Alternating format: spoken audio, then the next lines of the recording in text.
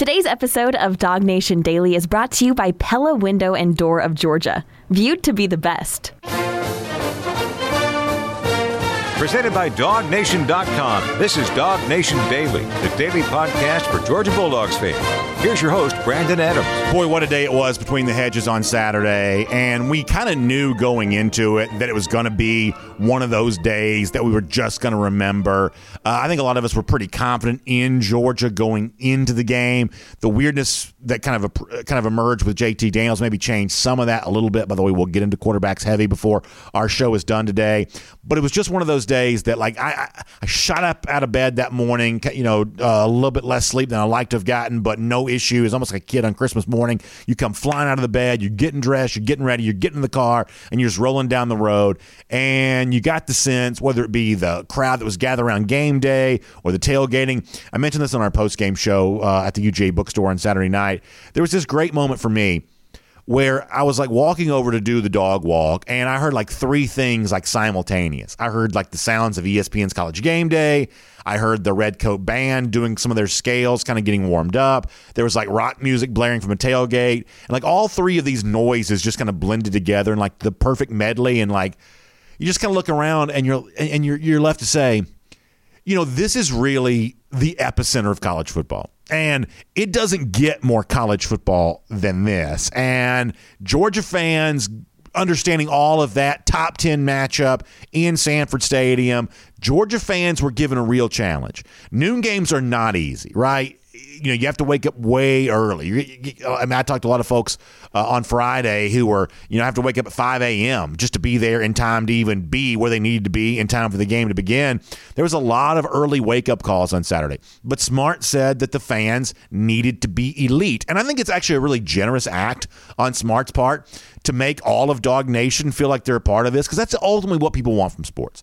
They want to feel like they're a part of something big. They want to feel like they want to feel like their presence matters. And Smart, to his credit, does a really good job of making every fan in that stadium and everybody who is, kind of watching on TV, he does a really good job of making them all feel like they're kind of a part of it. And really, after the game on Saturday, went so far as to even almost give a numeric value to what the impact of the fans was between the hedges. This is going to be a fun show. We're going to look back on a lot of what happened on Saturday. No better way to begin than this right here. This is how impactful Smart thought Georgia fans were against the Razorbacks on Saturday. Here is Kirby. I think all you guys would admit they were elite, and we noticed it. And to come out there in warm-ups and coming out of the tunnel to look up there and see every seat full at a noon kick, it's special to be at Georgia, and they impacted the game. I thought the first series for Arkansas on offense, our crowd was extremely disruptive. I thought our crowd impacted the block punt in terms of cadence and things like that, which forced a touchdown. So I give our crowds, our fans, at least 10 points, and that's big. And I thought the ESPN TV cameras did a really good job of capturing this. And they did something kind of unique. And if you were at the game, you should go back and rewatch this on TV if you can. As someone who does a little play-by-play myself, like those of us who do this are motor mouths usually. We can't shut up. And yet Chris Fowler at the beginning of the game on Saturday, he kind of laid out, right? I mean, he was willing to let the natural sound tell the story of those first couple of plays for Arkansas. And those of you remember, it's the crowd's getting louder and louder. The Seven Nation Army plays, and everybody kind of gets that chant going. And then there's this huge crescendo of noise. And like Fowler and Herbstreit are saying nothing on TV. It's actually kind of a cool moment. They're saying nothing on TV. They're just letting it tell the story. Arkansas false starts. Back it up. Crowd gets even louder. Herbstreit and Fowler still aren't saying anything. And it's one of those things. You just don't see this on TV very much kind of begin the game. Just letting the fans tell the story. They kept getting louder. They kept getting louder. Arkansas kept responding negatively. The shifting, the movement of the Georgia defensive line, the noise of the crowd. And it was just obvious from the word go that they were going to be overwhelmed by being between the hedges, and the combination of the stout Georgia defense and everything else that was kind of going on with the program. The combination of all that was just going to overwhelm Arkansas. Smart said it was at least 10 points, crediting to the Georgia fans for that. He called them elite. But then later on in this press conference, he actually upped the ante and he raised the stakes and said he took the idea of being elite, he took it to another level. Here's Kirby Smart again. To be that loud at noon, it's beyond elite. I mean, let's call it like we see it. We challenged the fans because I knew we needed them. They answered the bell. The players answered the bell. Total team unity and effort and buy-in from the fan base and everybody else. Now, if we can just not get complacent, coaches, players, fan base, take things for granted and not have that same impact at other home games, then we can be a good football team. And I thought it was – I know it's the loudest I've ever heard it at 12 because I've never even seen it packed at 12, but it may have been one of the loudest ever. I mean, doesn't it feel like that's really true? And first of all, I love the idea that Smart says, it's beyond elite. And I was there. Connor Riley, who's producing today, was sitting beside me, and we kind of looked around at the very beginning of the game, and I just felt very happy to be there. And I don't know. It's like, sometimes you pinch yourself. You're like, I can't believe that, I get to be a part of a college football situation like this. And for those of us who were there, it's like, boy, whatever's happened in my life to lead me to the point where I'm sitting here right now, then things are going pretty well if I'm getting a chance to experience that. Because there's just not a lot of days in life that give you that much fun and that much enjoyment. And it's not just about beating Arkansas. As Kirby said, it's about right now the fact that and this has not been a perfect season for Georgia. There are star players who are injured. Darnell Washington thankfully came back and got a chance to play on Saturday, but he's probably still not quite back where he needs to be. Obviously, George Pickens, Georgia's arguably best player, got injured during spring practice. There is a major issue going on at quarterback. And yet all of that just seemed like on the back burner. I mean, it really did seem like that Georgia as a fan base, there's nobody arguing right now. Everybody just seems to be having a good time. There seems to be a lot of, as Smart says, a lot of unity amongst everybody who kind of comes under the umbrella of Dog Nation. It just sort of seems like everybody's kind of moving the same direction right now. And I got to tell you, that's a pretty nice place to be. As someone like me who sits here at this desk and in front of this microphone and kind of narrates this experience, I got to tell you, this is a pretty good time to be doing a show like this. This is a pretty good time to be watching Georgia football because it just sort of seems like everybody's just kind of doing right now what you always sort of hope it can be like, which is coming together on Saturdays, watching a great team play great, having a great time do it. Just make sure you soak all of this up. Make sure you take all of it in because there are a lot of college football seasons that won't bring you as much joy as this one seems like it has the potential to bring. And Smart says you can't get complacent. Nothing's given. Nothing's taken for granted. Georgia didn't have this game gifted to them on Saturday. They had to go out there and take it from Arkansas the same way. The 4 games prior to that, much the same way. You got to go out there and take it from your opponent, and it gets harder. And I don't care if Florida lost on Saturday, and I don't care, what Auburn looked like, prior to winning the game against LSU. I don't care about any of that kind of stuff. You've got to take the same level of, tenacity, especially players and coaches, the same level of tenacity for the rest of the season as you've had for the first 5 games. But I'm along for the ride right now. I think a lot of you very much feel the same way, that you just can't wait to see where all this goes next. Let's talk on the field here for a moment there too, because clearly, and you don't have to look very far to see this in the national media, what Georgia's doing from a defensive standpoint right now, 2 consecutive shutouts, getting after quarterbacks, impactful in every way you possibly can. What Georgia's doing from a defensive standpoint right now is beyond anything I've ever seen before. And I told you after the first game against Clemson that, I just really felt like it was the best Georgia defense I'd ever seen play in a big game. And it keeps getting better because I think that what you've seen now replicated in all the games since then is this is something that truly is playing at the elite level. Smart says all the time, you're either elite or you're not. Or at least he said that a lot this year. I don't think there's any doubts where this Georgia defense is on that scale right now. They are clearly in the elite direction here, and Smart gave him a lot of praise after the game, as he should. Kirby again. I was proud of the defense because, they got a good offense. That quarterback is one of the toughest human beings I've ever seen. He doesn't blink. He doesn't flinch. He's tough, man. He sits in there. He's hard to tackle. Because Briles does a good job with off-tempo stuff. And, hey, look, all we told our defense all week is you ain't played nobody. And they went out and played. I don't know what they were, 26th, 30th. I really don't know. I know they had beaten 2 good football teams, and they went out and they shut those guys out. And you know what we're going to tell them next week? They ain't played nobody. You know, so we're going to keep preaching to get better and grow. We're not where we need to be, but as long as they're like buying in, because we got this really good vibe on our team of complementary football, special teams, offense, defense, and the defensive coaches do a great job of selling to the defense that, hey man, what you're doing is elite. You're special. Now we didn't force the turnovers. I don't guess we got any turnovers, and that would be the one drawback that we're really trying to get more of those. Does anybody doubt what Kirby Smart said a moment ago is true? Now, we're not in the locker room. We're not at practice every day. The media will get a chance to see some of practice here this week, I understand. But this is not one of those things where we're inside the room to know what's going on. But when you watch the way the team plays, when you watch the way these guys are interacting with each other on the sideline, does anyone doubt for a moment, deny for a second, that when Smart says, oh, this team has a really good vibe going right now, there's a good vibe for this team? Does anyone dispute that? I mean, doesn't it look like they're having fun playing with each other? And this team's not even fully healthy yet. There are guys who we think are going to be huge contributors who are either not playing or not playing yet at the level that they might be, and your starting quarterback is injured, for goodness sakes. And yet that's doing nothing to harsh the kill the buzz for this Georgia team. They're just having a good time. I don't think anybody would argue that's what's going on right now. And it's one of the reasons why when it comes to issues with the offensive line or issues with the running back or issues with any of that kind of stuff, we said, hey, just give it time. Let this team show you they can throw the football, and all of a sudden defenses now have to think about how you want to defend UGA. You can't do like you did in 2019 where you just stack the box and dare you to throw it because you thought Georgia couldn't do that. All of a sudden now opposing defenses are in conflict, especially Arkansas, who likes to drop a lot of guys in coverage anyway because that's kind of benefits their personnel. But I mean, they had seen Georgia throw it against Vanderbilt, Georgia throw it against South Carolina, Georgia throw it with Stetson Bennett against UAB. They had seen the way this passing game has evolved under Todd Monken, and they had to defend on the basis of what they'd seen on film. All of a sudden, that opened up opportunities for a running game. For a running game that's been maybe slow to get out of the starting blocks to begin the season.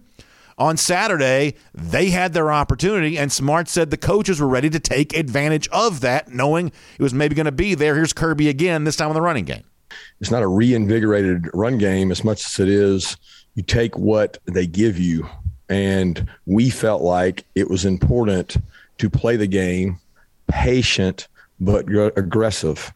And I would have definitely thought there might have been 53 runs in this game, 57 runs, whatever there were, because that was the kind of game plan that we needed to approach it with. And you know what? It might be different next week. The best teams I've ever been around can take on the personality of what they need to take on. And I'm really proud of the offensive line. I'm proud of the offensive coaching staff who did an incredible job game planning against what is a very good defense, in my opinion, a very good defense. And they did a really good job of game planning for that. So it had nothing to do with Stetson Bennett, the quarterback, had nothing to do with the reinvigorated run game. It had to do with what we thought it took to win. So let me finish up this portion of the conversation by saying this. First of all, that's really strong stuff from Kirby Smart there. But let me finish up the portion of the conversation by saying this. I told you on Friday's show, for those of you who got a chance to experience that, I told you on Friday's show that I thought Saturday was a day for UGA to make a statement. And I brought up a few times last week that Notre Dame game in 2019, which was the big hyped home game against a highly ranked opponent, and yet Georgia was also a really big favorite that day. And most Georgia fans, I think, went to Athens back in September of 2019 thinking they were attending a coronation, that Georgia was going to put on a show with the new LED lights. They're going to dominate an opponent that Georgia fans have zero respect for, the Fighting Irish. And it was all just going to be really, really easy. And the game actually turned out to be a little tougher than we thought it would, even though Georgia won the game. It wasn't the kind of bold, brash statement that a lot of folks thought Georgia might make against the Fighting Irish. And that game was in the back of my mind going into Saturday against Arkansas, because what I said going into the game against Arkansas was this was a chance for the 2021 Dogs to make the kind of statement that Georgia couldn't make in 2019. And what I told you on Friday was, hey, boy, To me, a flex from UGA would be Georgia in the 30s, Arkansas in the teens. If you won this game 30-something to 17 or 30-something to 14, that was a message to the whole world that Georgia football is meant to be taken seriously here in 2021. And I said that thinking that JT Daniels was going to play at quarterback. I said that thinking that Smart was probably sandbagging by mentioning the Daniels injury on Wednesday, that Daniels would play, Georgia would score 30-something points, Arkansas would get there 14, 15, 16, 17, whatever else, and it was a chance for Georgia to make a big statement. Well, lo and behold, Daniels wasn't healthy enough to play on Saturday, and yet it did not matter. Georgia got its 30-something, they got 37. But they shut out the number 8 team in the country in their own stadium with a gazillion 4- and 5-star recruits there, with fans frothing at the mouth, making it as loud an atmosphere as you ever could. It was a statement for Georgia. It was a much more emphatic statement than I even had imagined possible. And it doesn't win you the national championship. We can't do that in first Saturday in October. But it certainly sets Georgia up on a course here and on a path towards what really could be a special season. Right now, there's unity amongst the fans, amongst the players, amongst everybody else. Everybody seems to be having a good time. And as long as Smart said a moment ago, no one gets complacent in all of this, as long as game faces remain on, this fun ride that Georgia's been on, maybe it's going to continue for a few more weeks as well. My name's Brandon Adams, and this is Dog Nation Daily, the daily podcast for Georgia Bulldogs fans, presented today by Pella Window and Door of Georgia. Good to have you with us no matter how. You get to us today live on video, 10 a.m., Facebook, YouTube, Twitter, Twitch. Of course, starting at 9:45 at DogNation.com and the Dog Nation app. Radio noon, Athens Sports Radio 960 The Ref, podcast, Apple, Spotify, the Google Player for the Android folks. There's all these other podcast platforms I don't even know about. We're on all those too. That's a really cool thing. Some of you listen right there on SoundCloud. Some of you listen right there at DogNation.com. However you get to us, really appreciate that. Big thanks to all of you. And a huge thanks to Pella Window and Door of Georgia for making it all possible. Energy-efficient windows and doors. That's what they do for you. Better looking on the outside, feel better on the inside. Nationally known company, which means unparalleled resources. Locally owned branch right here in Georgia, which means you get unrivaled, family-oriented service. You can meet them in person. You can meet them virtually. You can walk through all the options that are available to really take advantage of something that can really make your house better in terms of how it looks on the outside, which can increase your resale value, how it feels on the inside, which can help you save money on your energy bills, all kinds of good stuff. Also, between now and October 28th, you can take advantage and get 40% off qualifying installations or 0% interest if you pay for your project in full within 12 months while also making regular payments. So good stuff there. Pella's got great warranties there as well. Unparalleled expertise. Just good stuff all the way around. A couple of ways to get in touch. Find out online, PellaofGA.com/DogNation. That's PellaofGA.com/DogNation. Or give them a call, 678-638-1496. That's 678-638-1496. Just let them know BA from Dog Nation Daily said they would take good care of you, because I know that they will. All right, we have John Stinchcomb here coming up in just a moment. We'll do a Classic City Lager Insider Update with him. We're also going to get more heavily into the quarterback situation before the show is done. I'm going to kind of share my thoughts about this to John, about what I think Georgia should probably do here. Now, listen, I'm not a medical expert, so you should certainly take all of this with a grain of salt. But John and I will talk quarterbacks. We'll let you hear what Kirby said. Actually got a lot of fireworks in that post-game press conference when the subject of Daniel's health came up. So that'll be pretty entertaining. We'll do all of that here coming up in just a little bit. Before that, though, I'm going to go around the doghouse, and it's assisted today by AAA. And I thought there was a very, very important moment in the early stages of Saturday's game that, to me, just shows program growth for UGA. And listen, Smart has always known way more about football than I ever will, but it is important to remember that we have watched Smart in his first seasons ever as a head coach. And I'm sure that Smart would privately talk about the ways in which he's kind of maybe grown and matured over the course of that time, and I'm sure his own feelings about his own personal growth may be different than what I've observed for him. But there is one area in which I think that Smart over the years has clearly changed for the better. I think it's important to note this, and I think for those that think of Kirby Smart as a competitor, when they think of Georgia as a competitor, what you're seeing from Smart now, I believe, is really bad news. Because once you pair great talent with an aggressive mindset, then it's game over, go home. It really is. I would say that over the course of Smart's first few years as a head coach, I kind of think that Smart was at times a little too conservative. Not just when it comes to like running when you could have thrown or getting after quarterbacks when you, as opposed to like dropping back and being gap sound. I'm talking about, when do you go for it on fourth down? When do you forego the chance to punt? There were a few times in the early Smart years where, he'll punt from like the 37-yard line or inside the 50, and you just don't want to see an elite team do that. You want to see an elite team kind of grab its opponent by the throat. More and more, that's what you're seeing Georgia doing. Sometimes it works, sometimes it doesn't. On Saturday, Georgia's got its defense playing at an amazing elite level on offense with a lead. This is the time in the past where maybe the old school football mind would say, your defense is playing so well, just punt the ball and let your defense do its thing. You'll get the ball back in a moment. But the correct attitude there is, hey, my defense is playing so well, so let me be aggressive on offense. And that's what Smart did, going for it on fourth down, converting there early in the game, and talking about why he did. As we're around the doghouse assisted by AAA today, don't miss this moment from Saturday's game, because it's an example of the fact that as the Georgia talent's kind of coming into its own, Smart is seemingly also coming into his own as an aggressive coach. This is bad news for UGA's opponents. Here's Kirby. Well, I wanted to show confidence in our players and our offensive line and the demeanor we're trying to create. And to be honest, I got a lot of confidence in our defense, so if we don't get it, we got to be able to handle that. And we were not in field goal range, right? So it was not a real hard decision for me. It's either punt it and gain 20 to 30 yards or go for it and possibly get 7 points. So it didn't make it real hard. And if we hadn't gotten it, and I'd live with that too. You know what I mean? Like, that's part of it. That decision was made a long time ago in my mind. I won't bore you with all the math geek stuff, but it absolutely is almost always the better decision to go for it on fourth down from a probability standpoint if you have the choice. That compared your odds of converting the fourth down and then turning that into a drive that scores points compared to what happens even against Georgia's elite defense when you give the football back to somebody else, mathematically the odds are almost always on the side of going for it on fourth down. Lane Kiffin got dragged a little bit on Saturday for his fourth down attempts against Alabama. Mathematically, those were also the right decisions there as well. It's results-oriented thinking to criticize it because it doesn't work. You don't know what the result's going to be before you do it. You have to have process-oriented thinking, infinite game type stuff here.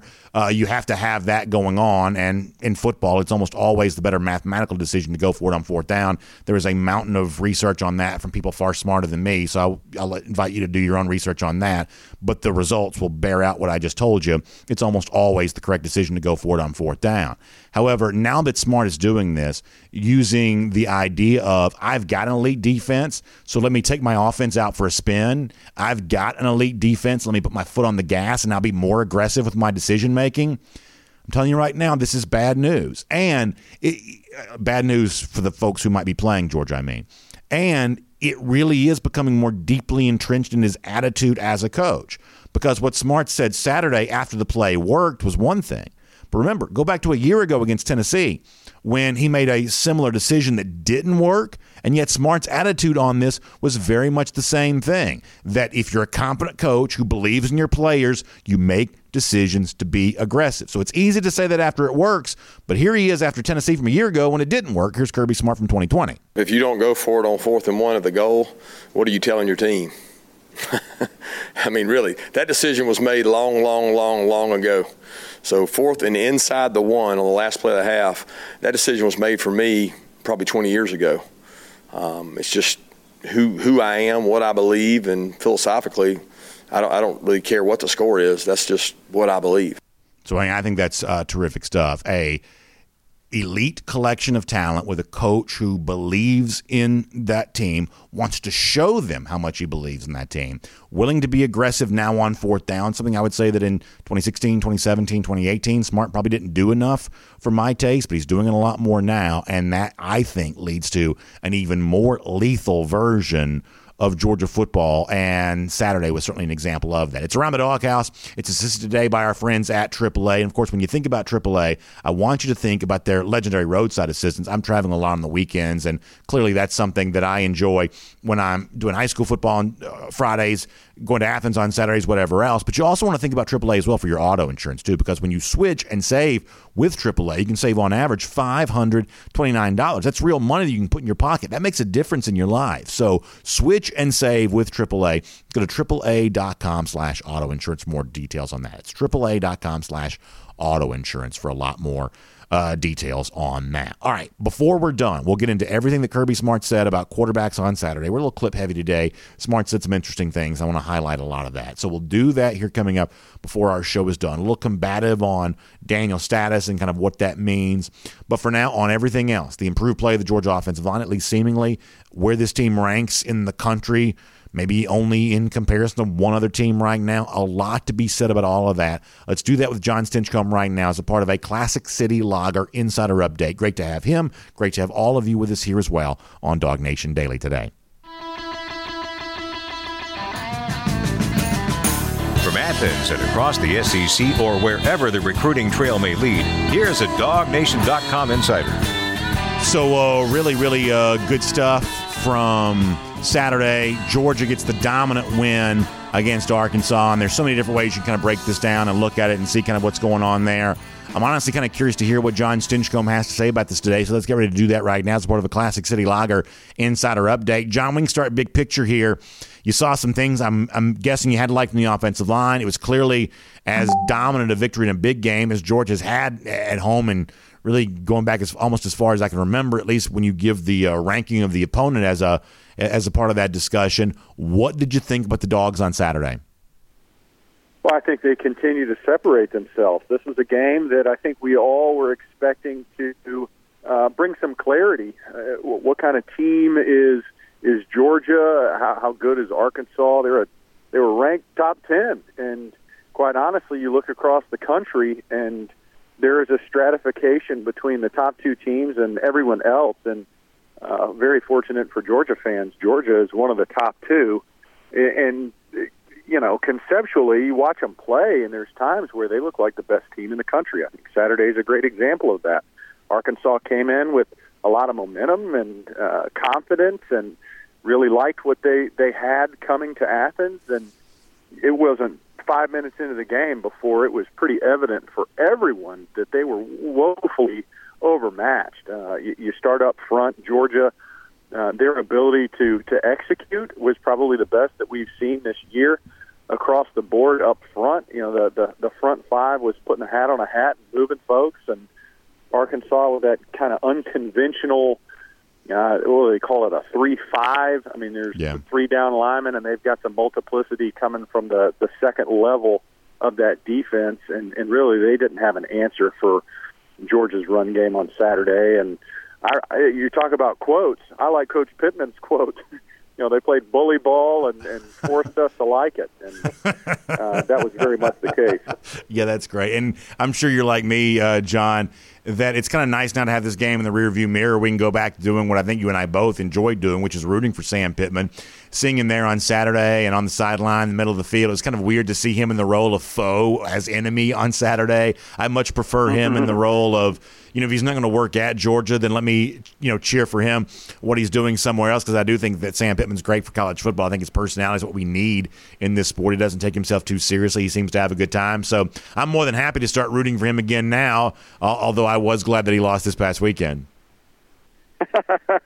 I couldn't agree more. He's such a likable guy. I think everywhere he's been, he brings class. And quite honestly, I wasn't expecting Arkansas to make the leap that they've been able to make under Coach Pittman, especially not this fast. I mean, he's really turned that program around, and they're playing with confidence. And you know, obviously they're not on the level of the Bulldogs and what team is right now, but it's good for him that he was able to go home, and I will always be a Coach Pittman fan. So I say this all the time, and you're right. I mean, clearly Arkansas is not in the same weight class as Georgia right now, but John, you know this because you earned some of these victories over the course of your college career.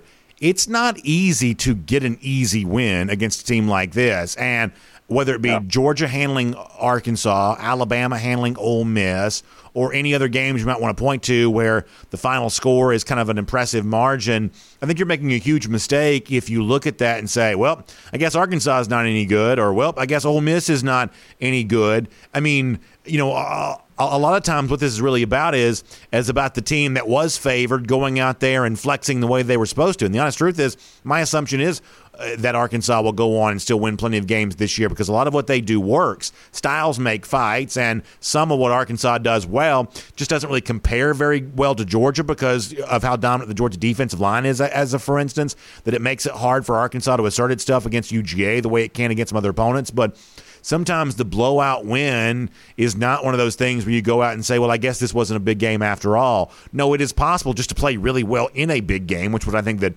Alabama did against Ole Miss, but in this particular case, what Georgia also did against Arkansas. Across all three phases of the game. I mean, start with that first quarter. Dominant defense, made plays on special teams that resulted in points, and offensively did what we've been begging this team to prove they could do in running the ball effectively. So, with the controversy, if you will, at quarterback, being able to come into a big-time top 10 game where College Game Day is in town and there's lots of pressure, the stage was none too big for any of the phases that Georgia threw out there. And, don't underestimate Arkansas. Up for them, but that's a good team. Got a little bit of a phone issue with John. I think, John, we lost you there for a second, but I think you're back with us now. You can finish that last sentence if you want to. I think we dropped out on you for a second there. Yeah, I don't think you can undervalue that Arkansas is a good team, and Georgia just really came out and made them look pedestrian at best, and I think that goes to the mindset that this Georgia team is playing with right now. How cool is it for you, and I think Holly Rose said this on the TV Saturday, that noon game compared to the night game whiteout for Penn State against Auburn, louder decibel level there at Sanford Stadium for the early start. Smart had made that challenge. Smart gave a lot of credit to the fans after the game's over with. You're a former player, so you kind of see the world as a former player. I've been a fan my whole life, so stuff like this kind of matters to me. I love the way that Smart makes the fans really feel a part of this, and to me, part of the fun of this Georgia team thus far this season is how deeply entrenched the role of the fans seems to be in all of this. It's got to be, and quite honestly, it's harder when you play in a number of big games like Georgia does. Penn State, what a cool atmosphere that was with the whiteout, but those are rarities. I mean, they can get up for those games, and I love Holly Rowe was saying it was 105 decibels at the Penn State game, and it was already 110 in that end zone for Georgia against Arkansas, and I think that just speaks to the fan base recognizing that Coach Smart asked for the fans to turn out for an early game, and they answered that call just like the team has this year. When you're a good team and you play in the SEC, you're going to have more than one moment. There are other teams that prepare for that whiteout game. Well, I mean, how many of those has Georgia had already? At least two. And with more expected down the road in the regular season, not to mention what's to come after the regular season ends. So I think it's a battle that you try to create consistency of playing at a high level, and that expectation extends to the fans where, no more complaining about, powder puff home games. We need you to show up with regularity, and Georgia answered that call on Saturday. You mentioned a moment ago the comparison between Georgia and Alabama. It's fairly obvious that those two teams have separated themselves from the rest of the country, but if you want to do the side-by-side here for a moment, do you think that Georgia has made a strong case of being better than Alabama, at least based on the beauty contest the first 5 weeks? If you had your vote, are you giving your number one vote to Georgia at the moment? No, because I want Georgia to stay hungry. I mean, if it was a secret ballot, maybe, but I think it's always best when you can play that underdog role and have such a talented team like Georgia. There's still plenty to prove. I mean, we played good ball, but I think everyone, given the choice, would want to enter into that scenario with the chip on their shoulder, saying there's still more to prove. I got some more I want to talk to you about here in a moment. Obviously, the quarterback thing, a big thing from Saturday. We'll get into all that in a moment. Let me remind folks, our Classic City Lager Insider Update with John Stinchcomb right now. Of course, we love Classic City Lager. I had a little bit of Classic City Lager yesterday, kind of relaxing, watching some NFL football, and just enjoying a good Sunday at home. A little rainy outside. It actually worked out to be a pretty good day after what had been a very busy weekend. So I'm sure many of you doing the same thing this time of year. It's just good cold beer. I'm a simple guy. I like simple things, and Classic City Lager is that. It's a lager-style beer, which means it's a lighter beer, but there's no sacrifice in flavor. It's a craft-style lager. Look, Creature Comforts has been famous for craft-style beers for a long time, some of the most beloved in the industry. And now Classic City Lager, kind of the next iteration of all that, kind of a lager-style craft beer selection, really fun. 6 and 12-pack cans, wherever you're doing your shopping, you can find some Classic City Lager. It is just good cold beer, so make sure you check out some Classic City Lager today. John, it got a little combative after the game on Saturday when it comes to Kirby Smart being asked questions about JT Daniels. Obviously, Georgia withstood the absence of its starting quarterback against the Razorbacks. Seems hard to imagine they could do that, though, for the rest of the season. And it seems likely that the status of Daniels and the questionable nature thereof, lat injury, once the oblique, how connected are they? I'm not smart enough to know that one way or another. But the point is, it seems like we're going to be doing this now every week for the next several weeks of wondering how healthy JT Daniels is. What do you make of this situation at the moment? Well, it's unfortunate. I think JT Daniels gives Georgia the best opportunity to win at the end of the day. I like Stetson. I think he comes in, he plays with confidence, but he's just not he doesn't have the ceiling that JT does. I think JT has the mastery and the ability to see and execute in ways that Stetson doesn't. Obviously, Kirk Herbstreit's a big fan of Stetson's mobility, as he mentioned multiple times on Saturday, which is, you got to factor that in. Stetson's a more mobile guy. But I think most Georgia fans understand that when you're looking at the big picture, playing in those big games, JT Daniels is the man that you want taking snaps from under center. And with lingering health issues and, these obliques, these lat muscles, I don't know exactly what he's dealing with, but I've seen and played with guys that had something similar, I'm guessing, and they linger. And it's one of those annoyances at times that you're either trying to tolerate or play through. Once you get to that point where you can tolerate and play through it. And that's unfortunate, but it is what it is. I mean, the football season doesn't wait for any player to heal. It keeps churning on. So the quicker a healthy JT Daniels can suit up and be Georgia's best option again, I think that's better for the entire team. So let me give you an opinion, and I'll be the first to tell you, John, this is not an informed opinion. So this is just kind of my own armchair quarterback, or maybe it's like the armchair medical trainer opinion about the quarterback here for a moment. But there's a part of me that wants to say a partially healthy JT Daniels that's partially available to Georgia is not doing anybody any good. It's not doing Daniels any good. It's not doing Georgia any good. And we're going to hear the audio of Smart on this topic before we're done. But if Smart does truly believe in Stetson Bennett, if he believes in his defense, if he believes in his team, if he believes this team is capable of rallying around whoever's playing quarterback, then maybe you just got to shut JT Daniels down. Maybe you got to say no practice this week. You're not playing against Auburn. And I'm not saying that because I think Auburn's going to be a pushover.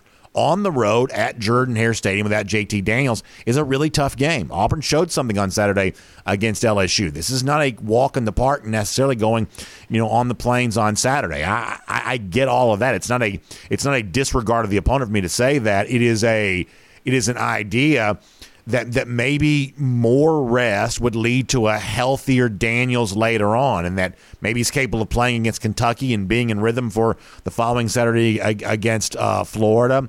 But maybe the idea is maybe they shouldn't even try to play Daniels on Saturday. And if you really are a national championship team, you can prove it by winning on the road with Bennett against a hated rival like Auburn on Saturday.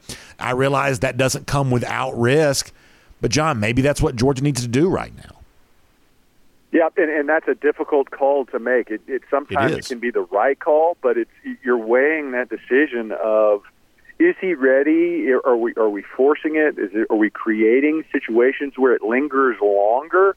And also balancing that with Auburn's a good opponent in a difficult setting that is playing like a cornered animal right now. I mean, they're playing with a lot to prove, and no one less than Bo Nix, who, is a prideful guy and shows flashes at times, and other times isn't quite up to the occasion. But he's got some talent, and he can scare some folks. And it's a game that you don't want to walk in too lightly. Not that I'm saying Georgia has that mindset or that's a fear, but I don't disagree with you, B.A. I think if it's one of those injuries, and like you, I don't know exactly what he's got going on, but if he can benefit from an extra week of giving that muscle time to heal, then I think it's certainly worth weighing. As a coach and medical staff, I mean, ultimately it's not the coach's decision, right? It's between the player and the medical staff. But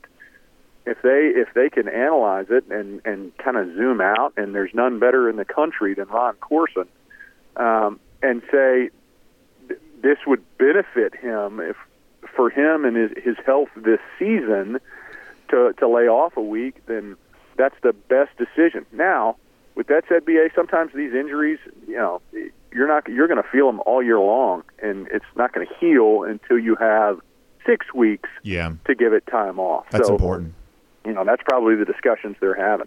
No, that's important, John. I'm glad that you brought that up, that maybe a little bit of rest only does so much good. Maybe it's one of those things where if you had a lot of rest, it might make a difference. And I'm just not smart enough to know the difference there on that. But that's really good stuff, John. Thanks for being here as part of our Classic City Lager Insider Update. We always love hearing what you have to say about these big Georgia wins, and they're coming fast and furious here this season. I hope that continues, and we'll look forward to getting a chance to talk to you about that here next week.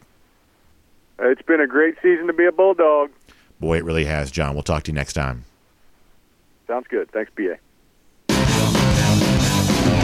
Let's take a look around the rest of the league. This is SEC Through. Yeah, really good stuff from John Stinchcomb. Man, important to bring that up. We're going to do more quarterback here before we're done. We'll hear from Kirby, and it got pretty intense there for a moment. Smart going back and forth with some reporters on Saturday.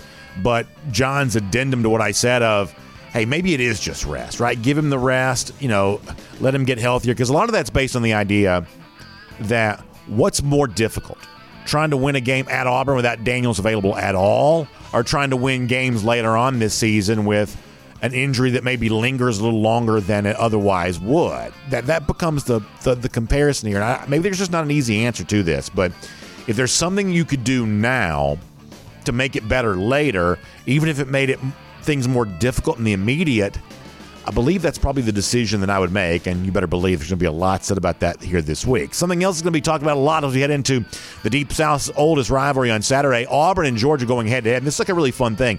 It's what they call the beat week, where both Auburn and Georgia are trying to beat each other when it comes to giving for the various alumni associations. This is a really fun thing to do. For those of you that love supporting the great work that the university is doing, great chance for you to show that. If you'll go to DogNation.com right now, right there at the top of the page, you can kind of click in on this, and there's like the beat week. You see Auburn on the one side, you see Georgia on the other. You can click to give to Auburn, or you can click to give to Georgia, and clearly Dog fans here want to give to the Dogs. And as I'm looking at early this morning, I've got 28 folks already given to Georgia. None yet have given to Auburn. at least when I checked on this, very early in the morning. I know it's going to get closer as time goes on here. So we talked to you about the UGA Alumni Association a lot. We really believe in the mission of the University of Georgia, the way in which it's making the world a better place through research, through, raising and educating that next generation of Georgians to go out there and impact the world there as well. Obviously, it takes financial resources to do all of that. A lot of the ways in which some of you show your love to the University of Georgia is by giving to UGA. Well, not only can you do that this week, you can also beat Auburn as well as their folks try to do the same thing here. It's kind of a fun, good-natured competition. So if you go to DogNation.com, click the banner right there at the top, you'll see the chance to participate in Beat Week here this week and beat Auburn as dog folks give to the University of Georgia here, raising some money for the Alumni Association. All right, let's transition now to our SEC through, and my gosh, we could do an hour's worth of SEC through today. We can't obviously spend that much time. How much fun was it to see Florida lose to Kentucky on Saturday? And as predicted, Dan Mullen would find a way to celebrate the close nature of the loss. He was asked after the game, and I don't know which reporter asked, but I guess credit to that person for, phrasing the question this way. Did you get out-coached when you lose a game like this? And Mullen's like, no, we didn't get out-coached. We outgained them. Talked about the yard advantage that Florida has. Like, this guy will celebrate the most meager accomplishments in the face of a loss. Did that against, Alabama a couple weeks ago. Did that against Kentucky on Saturday. And lo and behold, who would have thought? And I say that sarcastically because we, basically said this, that when you have spent the whole first month of the season in the friendly confines of the state of Florida, playing FAU, playing, South Florida, playing Alabama, playing them close there in the swamp. Florida patted itself on the back for doing that. Tennessee the following week. Lo and behold, when you go into hostile territory, things get a little bit more difficult. A Commonwealth Stadium, a little bit of a much more challenging place to be, and Florida lost. And, credit to Kentucky here. This has not been a perfect season for Kentucky, but they are 5-0 right now. And so, they got their reason to celebrate when it comes to all of that. So I think this is a really pretty fun time to watch Dan Mullen have to squirm here a little bit. To think they've already lost twice this season, halfway to the 4-loss total they put together a year ago.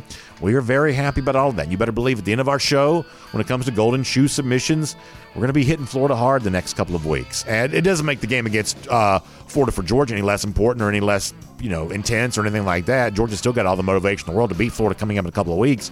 But we revel in the Gators' demise. And after Saturday against Kentucky, and we had some fun with this on social media on Saturday night, Florida fans are turning on their own right now. We started off the show talking about all the unity that exists around Dog Nation right now. There is not unity in the community when it comes to the Florida Gators here at the moment. So that is all really fun. Also, the other big story around the SEC on Saturday, Ole Miss goes to Alabama, the beginning of the game. Now, remember what the backdrop for this game had been. Michael Wilbon had called Lane Kiffin a clown. Remember that? And a lot of folks got really upset with Kiffin, or I should say with Wilbon, for making it personal against Lane. And what we said was, listen, being at Ole Miss for 5 minutes and scoring some points and being funny on Twitter, that's not enough to make people completely forget the way in which, Lane Kiffin had kind of behaved in his past, whether what can be confirmed or what's been alleged or whatever else. That you got to do more than that to completely change your reputation in the eyes of folks who don't have a stake in the game when it comes to Lane's success there at Ole Miss. And I got to tell you, on the basis of this little dust-up, Michael Wilbon's the clear winner here. Wilbon called Kiffin a clown, and Kiffin behaved like a clown before the game.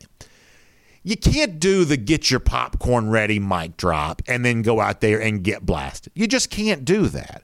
And it's like the whole thing was just so phony and contrived. It wasn't even like coming from like a genuine, authentic place. He's got the headset mic on. He's like, get your popcorn ready. He totally rushed the delivery. It wasn't natural. It's like this thing that he planned on doing. Then he almost got too nervous to actually pull it off. It didn't come across as real.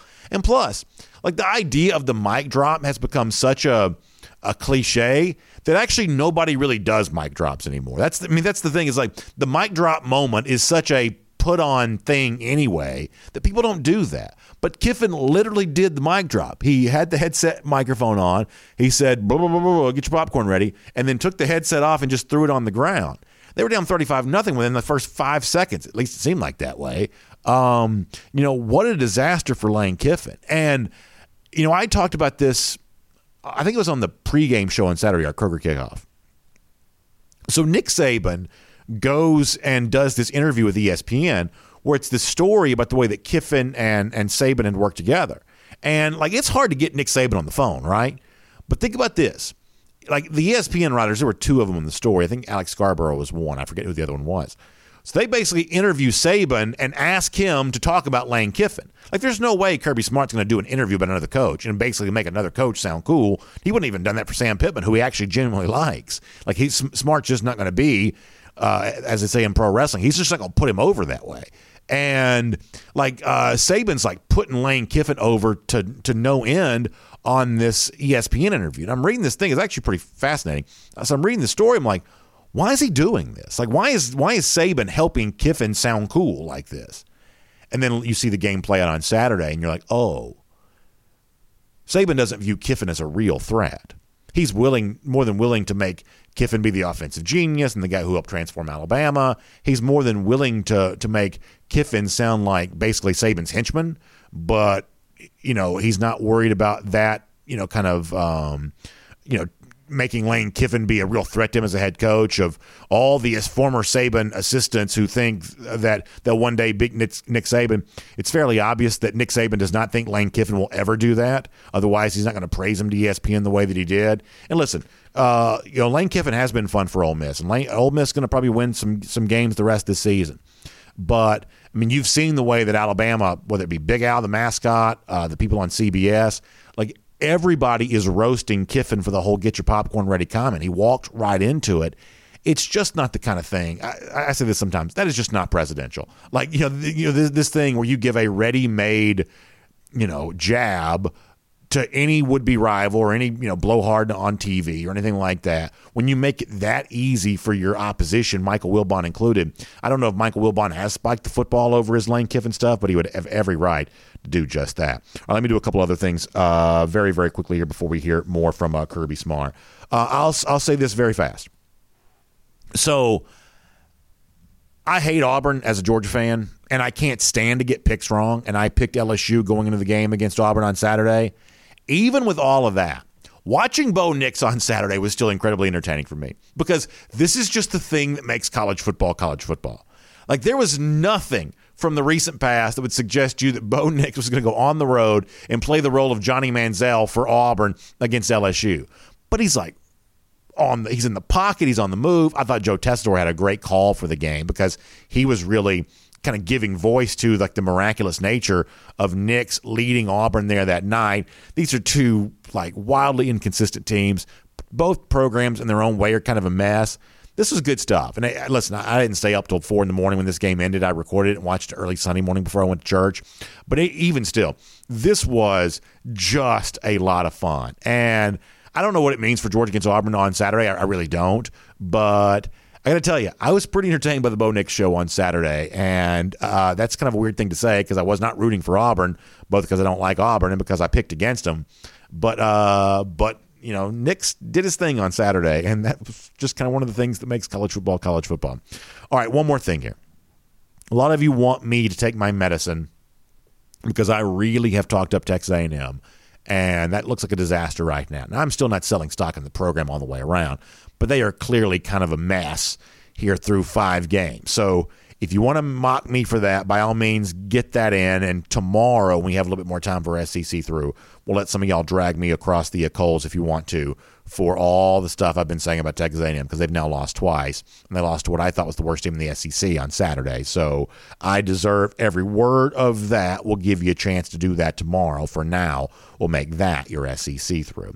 And we want to turn our attention back here to the Georgia Bulldogs for a moment on Dog Nation Daily, presented by Pella Window and Door of Georgia. Because speaking of getting your popcorn ready, for those who were tuned in for the press conference on Saturday for Georgia after Arkansas, they got some popcorn moments, because Kirby was asked, I think in every instance, justifiable questions about JT Daniels, and Smart was pretty fired up. Now, I think it's fairly obvious to kind of see what's going on here with Smart, but nonetheless, it got pretty interesting. There was a lot of reaction to this over the course of the last 48 hours on social media, so let's cover some of this right now. JT Daniels doesn't play. Had been rumored to be a game-time decision. The being on the field when the warm-ups were going on, it was very, very clear, just to the naked eye, that Bennett was the starting quarterback, that Daniels was not behaving like a quarterback who was healthy enough to kind of go out there and do what he needed to do for Georgia on that particular Saturday. There have been some mysterious moments involving quarterbacks this season during warm-ups. This was not mysterious. It was very, very obvious that it was going to be Bennett's day against Arkansas on Saturday. So what about JT Daniels? Smart talked about that after the game. Here's Kirby. Yeah, it's week to week, guys. I mean, do your research on a lat injury. It's one of the largest muscles in the body. It can be strained, it can be stretched, it can be torn. Dak Prescott went through this injury, and Dak's, we think, was more extreme than I'm getting a little bit of an echo there, Claude. Dak's was more extreme than we think JT's is, but JT's is a grade 1 lat sprain, and we think we're going to be able to get him back. But we don't know when, and I know this. The men in the locker room have confidence in whoever we put out there. And I know y'all don't believe what I say. I know you say, yeah, whatever, that's just coach speak. We have confidence in our quarterbacks. Like, I have a lot of confidence in Carson Beck. Brock Vandagriff goes in front of me every day. So I'm very pleased with the quarterbacks we have. It's unfortunate that JT can't go because it's not like we've done anything to make him worse. If anything, he's had a lot of time off. And we don't know if, the oblique compounded the lat, but they're two separate injuries, and it's been flaring up on him, and it's a painful injury that we're hopefully going to get him back from. But I can't explain it any more than that, but I'm not losing sleep over it, guys, because it's beyond our control. And Stetson Bennett is a really good quarterback. And I keep saying that, and, people don't believe us, but he's a good quarterback. I'd love for Smart to speak more on the subject of, and maybe it's just unknowable, or maybe the answer is just no. But I'd love for him to speak more on, what if Daniels didn't practice this week? What if he didn't play on Saturday? By next Tuesday, is he a healthier quarterback if he does that? Because if that's the case, then what Smart said there at the end is not true. The notion of it's completely out of our control. I mean, if rest would improve his condition, then it is somewhat in your control. And it just simply comes down to a matter of, do you need a 85 or 90% Daniels, whatever he is, to try to play against Auburn because you feel like you're in a dangerous spot on the road if you don't have Daniels. And there's a chance that you do. I mean, there's a chance that Auburn on the road is just a really tough spot.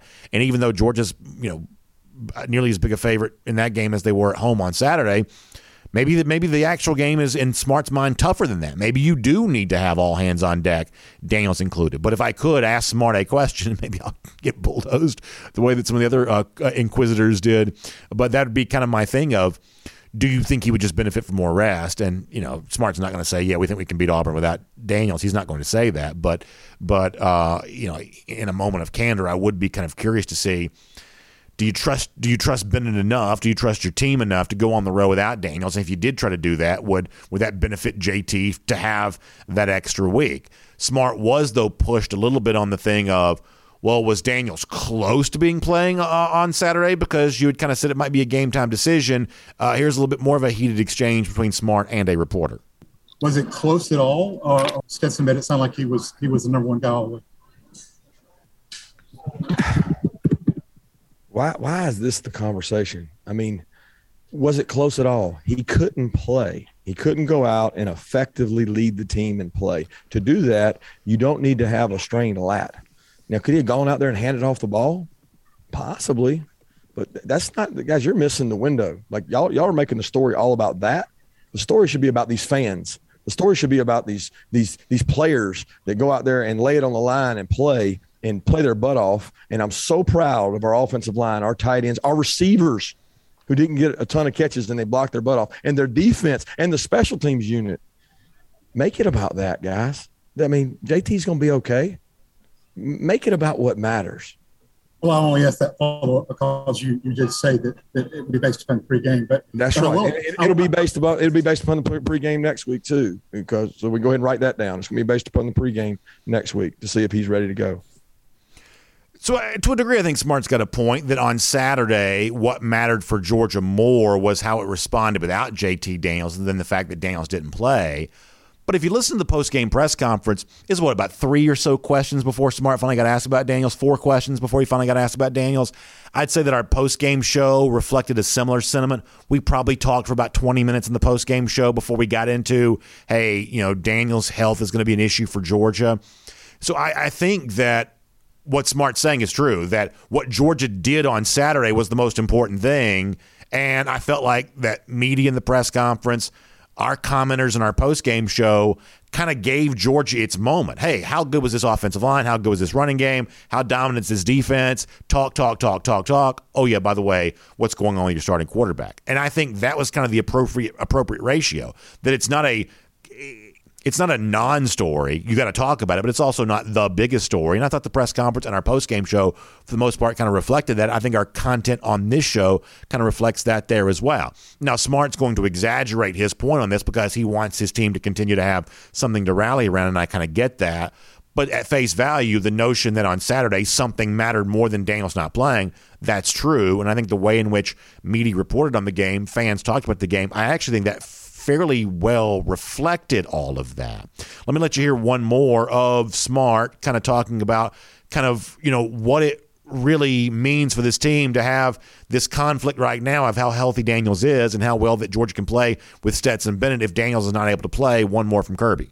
Do you think your ceiling is just as high with Stetson Bennett this year as it is with JT? Probably not a fair question, because you're asking me to make a comparison or an opinion. And I've probably seen more snaps of those two than anybody, right? Because I was here the whole time with Stetson, and some of our offensive staff has been here the whole time with Stetson, as well as Monken's been here the whole time with JT. So I just think it's a hypothetical, Jeff, and I'm not upset with you for asking it, but I would have begged to my team, why does it matter? Like, I think that both of them are really good players, and we have a lot of confidence in both of them. And I think the outside perception is that, like, one guy's way better than the other. And I think both of them are really good. And I'm proud of both of them. I'm so glad that they've handled it the right way. JT's frustrated. He wants to play quarterback, and he doesn't get to when he has an injury. Stetson just goes out and does his job and wants to be there to help the team. So I don't think ceilings. I think growth.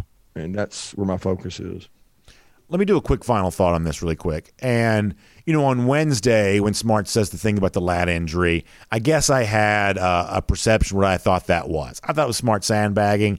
I thought there's no way Smart would volunteer this if it really was true. And it was clearly a mistake to try to presume what Smart motive was for saying the things that he said. And so I'm not going to try to do that on this either.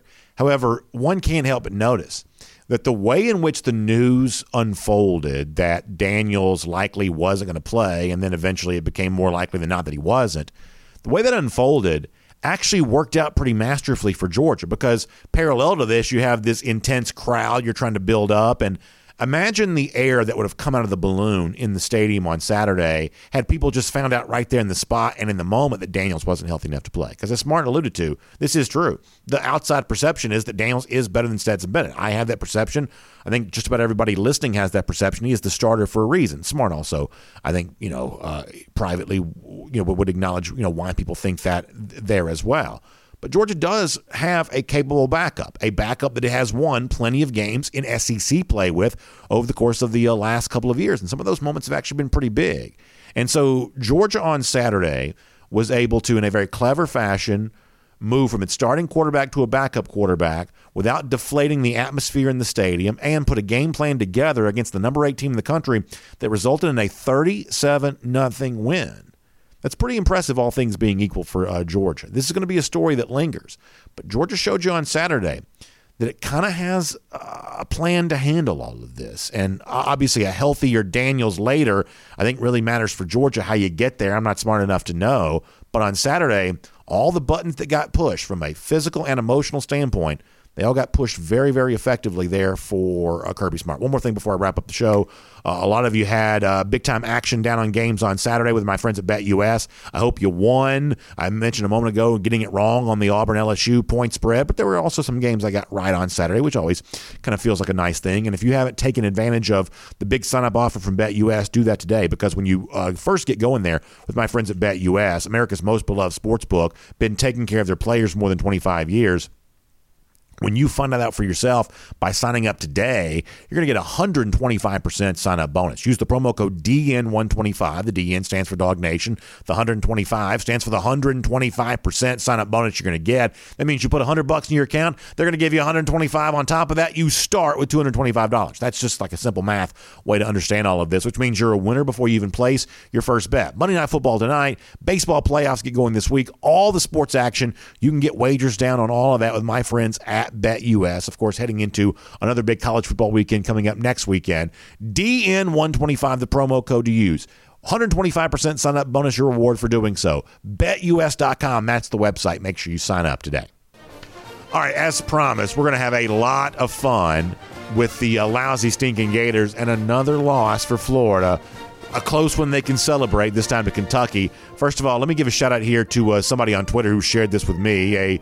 Dan Scotchmer shares this with me. He says, the Cats social media team wins the weekend. I appreciate Dan sharing this. It's the viral video that you may have seen with the Kentucky hat over the dude putting the gator in a garbage can. First of all, this is just an amazing act of humanity to even get the gator corralled like that, and to think it's the cat mascot. That's pretty good stuff all the way around. Great job by Kentucky on that. So yeah, Dan, we'll give you a golden shoe for sharing that with me, because I think that's really pretty funny. Also, good job by Kentucky on the big screen at Kroger Field, Commonwealth Stadium on Saturday. They showed off Harris English, the guest picker at game day on Saturday, the only one on the set there to pick Kentucky over Florida. Good job by English for getting that right after winning the Ryder Cup. Nailing that pick's a pretty good job. And then funny to see Harris English celebrated on the big board there at Commonwealth Stadium. Good stuff all the way around. How about Gatorator Countdown? 26 days from right now, Dogs will beat the lousy, stinking Gators again, we believe. We'll see you tomorrow, Dog Nation Daily, presented by Pella, window and door of Georgia. And on the podcast, time off the R.S. Andrews podcast cool down. First of all, let me just say a quick apology. So yesterday we did not have a podcast cool down, and it was because of a logistics issue that I was dealing with, and it was one of those things where I was going to try to record something short and let all of you know that, hey, sorry, can't take comments today, but we'll do it again tomorrow. I was going to try to do that, but it was also one of those things, if I took more time to record that, it was going to be a little bit later getting the show up. And so I made the decision, I hope it was the correct decision, but I made the decision to say, okay, well, let me just get the show up today without any kind of cool down reference whatsoever, and I'll just apologize for it tomorrow.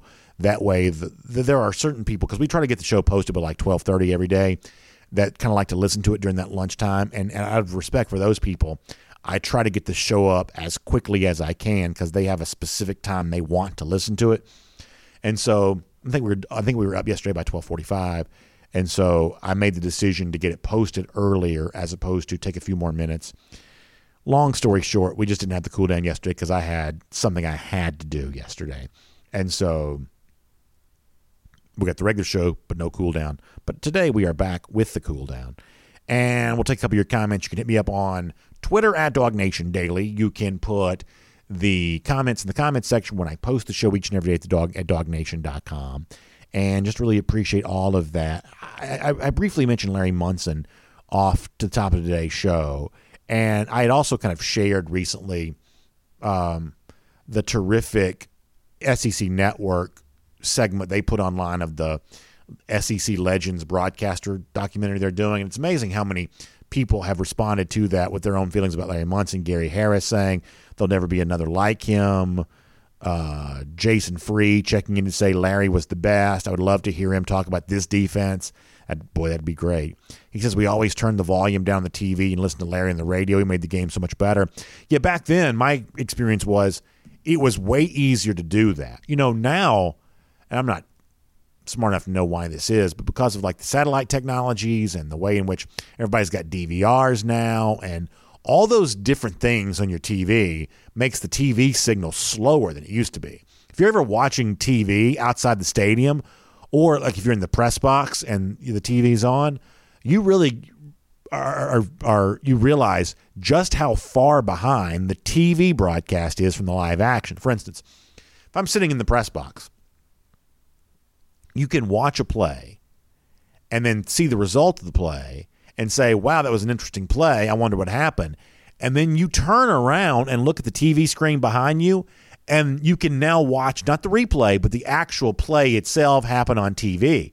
The actual broadcast is a good 10, 15 seconds behind what you're seeing in live action. And my memory is, and maybe it wasn't quite this way, but my memory is that, TV when I was a kid wasn't quite so far behind, that it was a little easier to watch both things at the same time. Now, there's also a way now that if you want to pause your DVR, and you can get it synced up now, but you have to work a lot harder to do that than you used to. But yeah, it was very common to listen to Larry Munson and watch the game on TV. We did that in my family growing up so much. But there were also a lot of games that the only way that I ever experienced the game was listening to Larry Munson. The game wasn't on television. I remember being at some of my parents' friends' house for the 92 World Series. For the 92, Braves weren't in the 93 World Series. For the 92 World Series.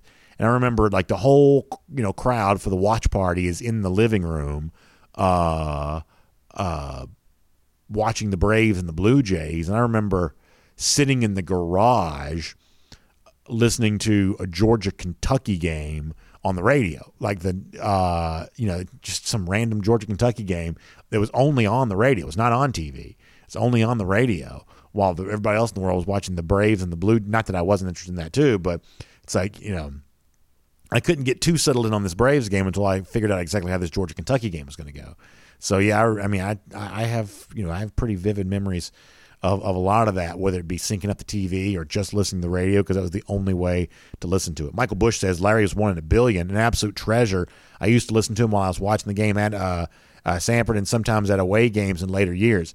It's never been the same since he's gone. I wish my kids could have had that experience. He's as much a Georgia legend as anyone.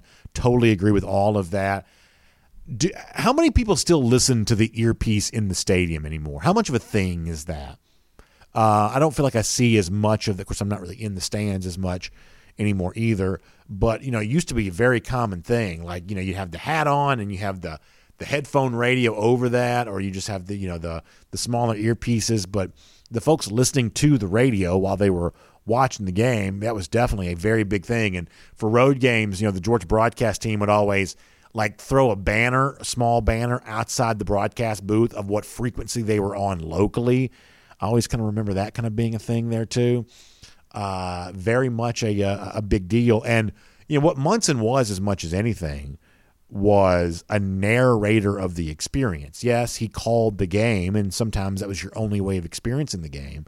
But what the memory of Larry Munson is not so much the specific play-by-play calls. It's the experience of having been a fan living through that game, and Munson's narration of the feelings around it, the emotions around it. That was as prominent as anything on that. And I'm glad to know that so many Georgia fans, so many years later, still have those very, very prominent memories of all of that. And I got so many messages on Twitter to that effect, and that was a really cool thing to be able to see. So for all of your comments, whether they be on Twitter or at the comment section, DogNation.com, or however you get to us, thanks for sharing those as a part of our podcast Cool Down. Big thanks to R.S. Andrews for making it all possible. Of course, you can find R.S. Andrews online at rsandrews.com for your air conditioning, heating, plumbing, electric needs. If your water heater goes out, in many cases, R.S. Andrews can replace it for you the same day. But you've got to find them online at rsandrews.com in order for them to be able to do that for you. So check them out, and then check us back here again tomorrow as we bring you Dog Nation Daily, presented by Engineered Solutions of Georgia. We'll look forward to talking to you then, everybody.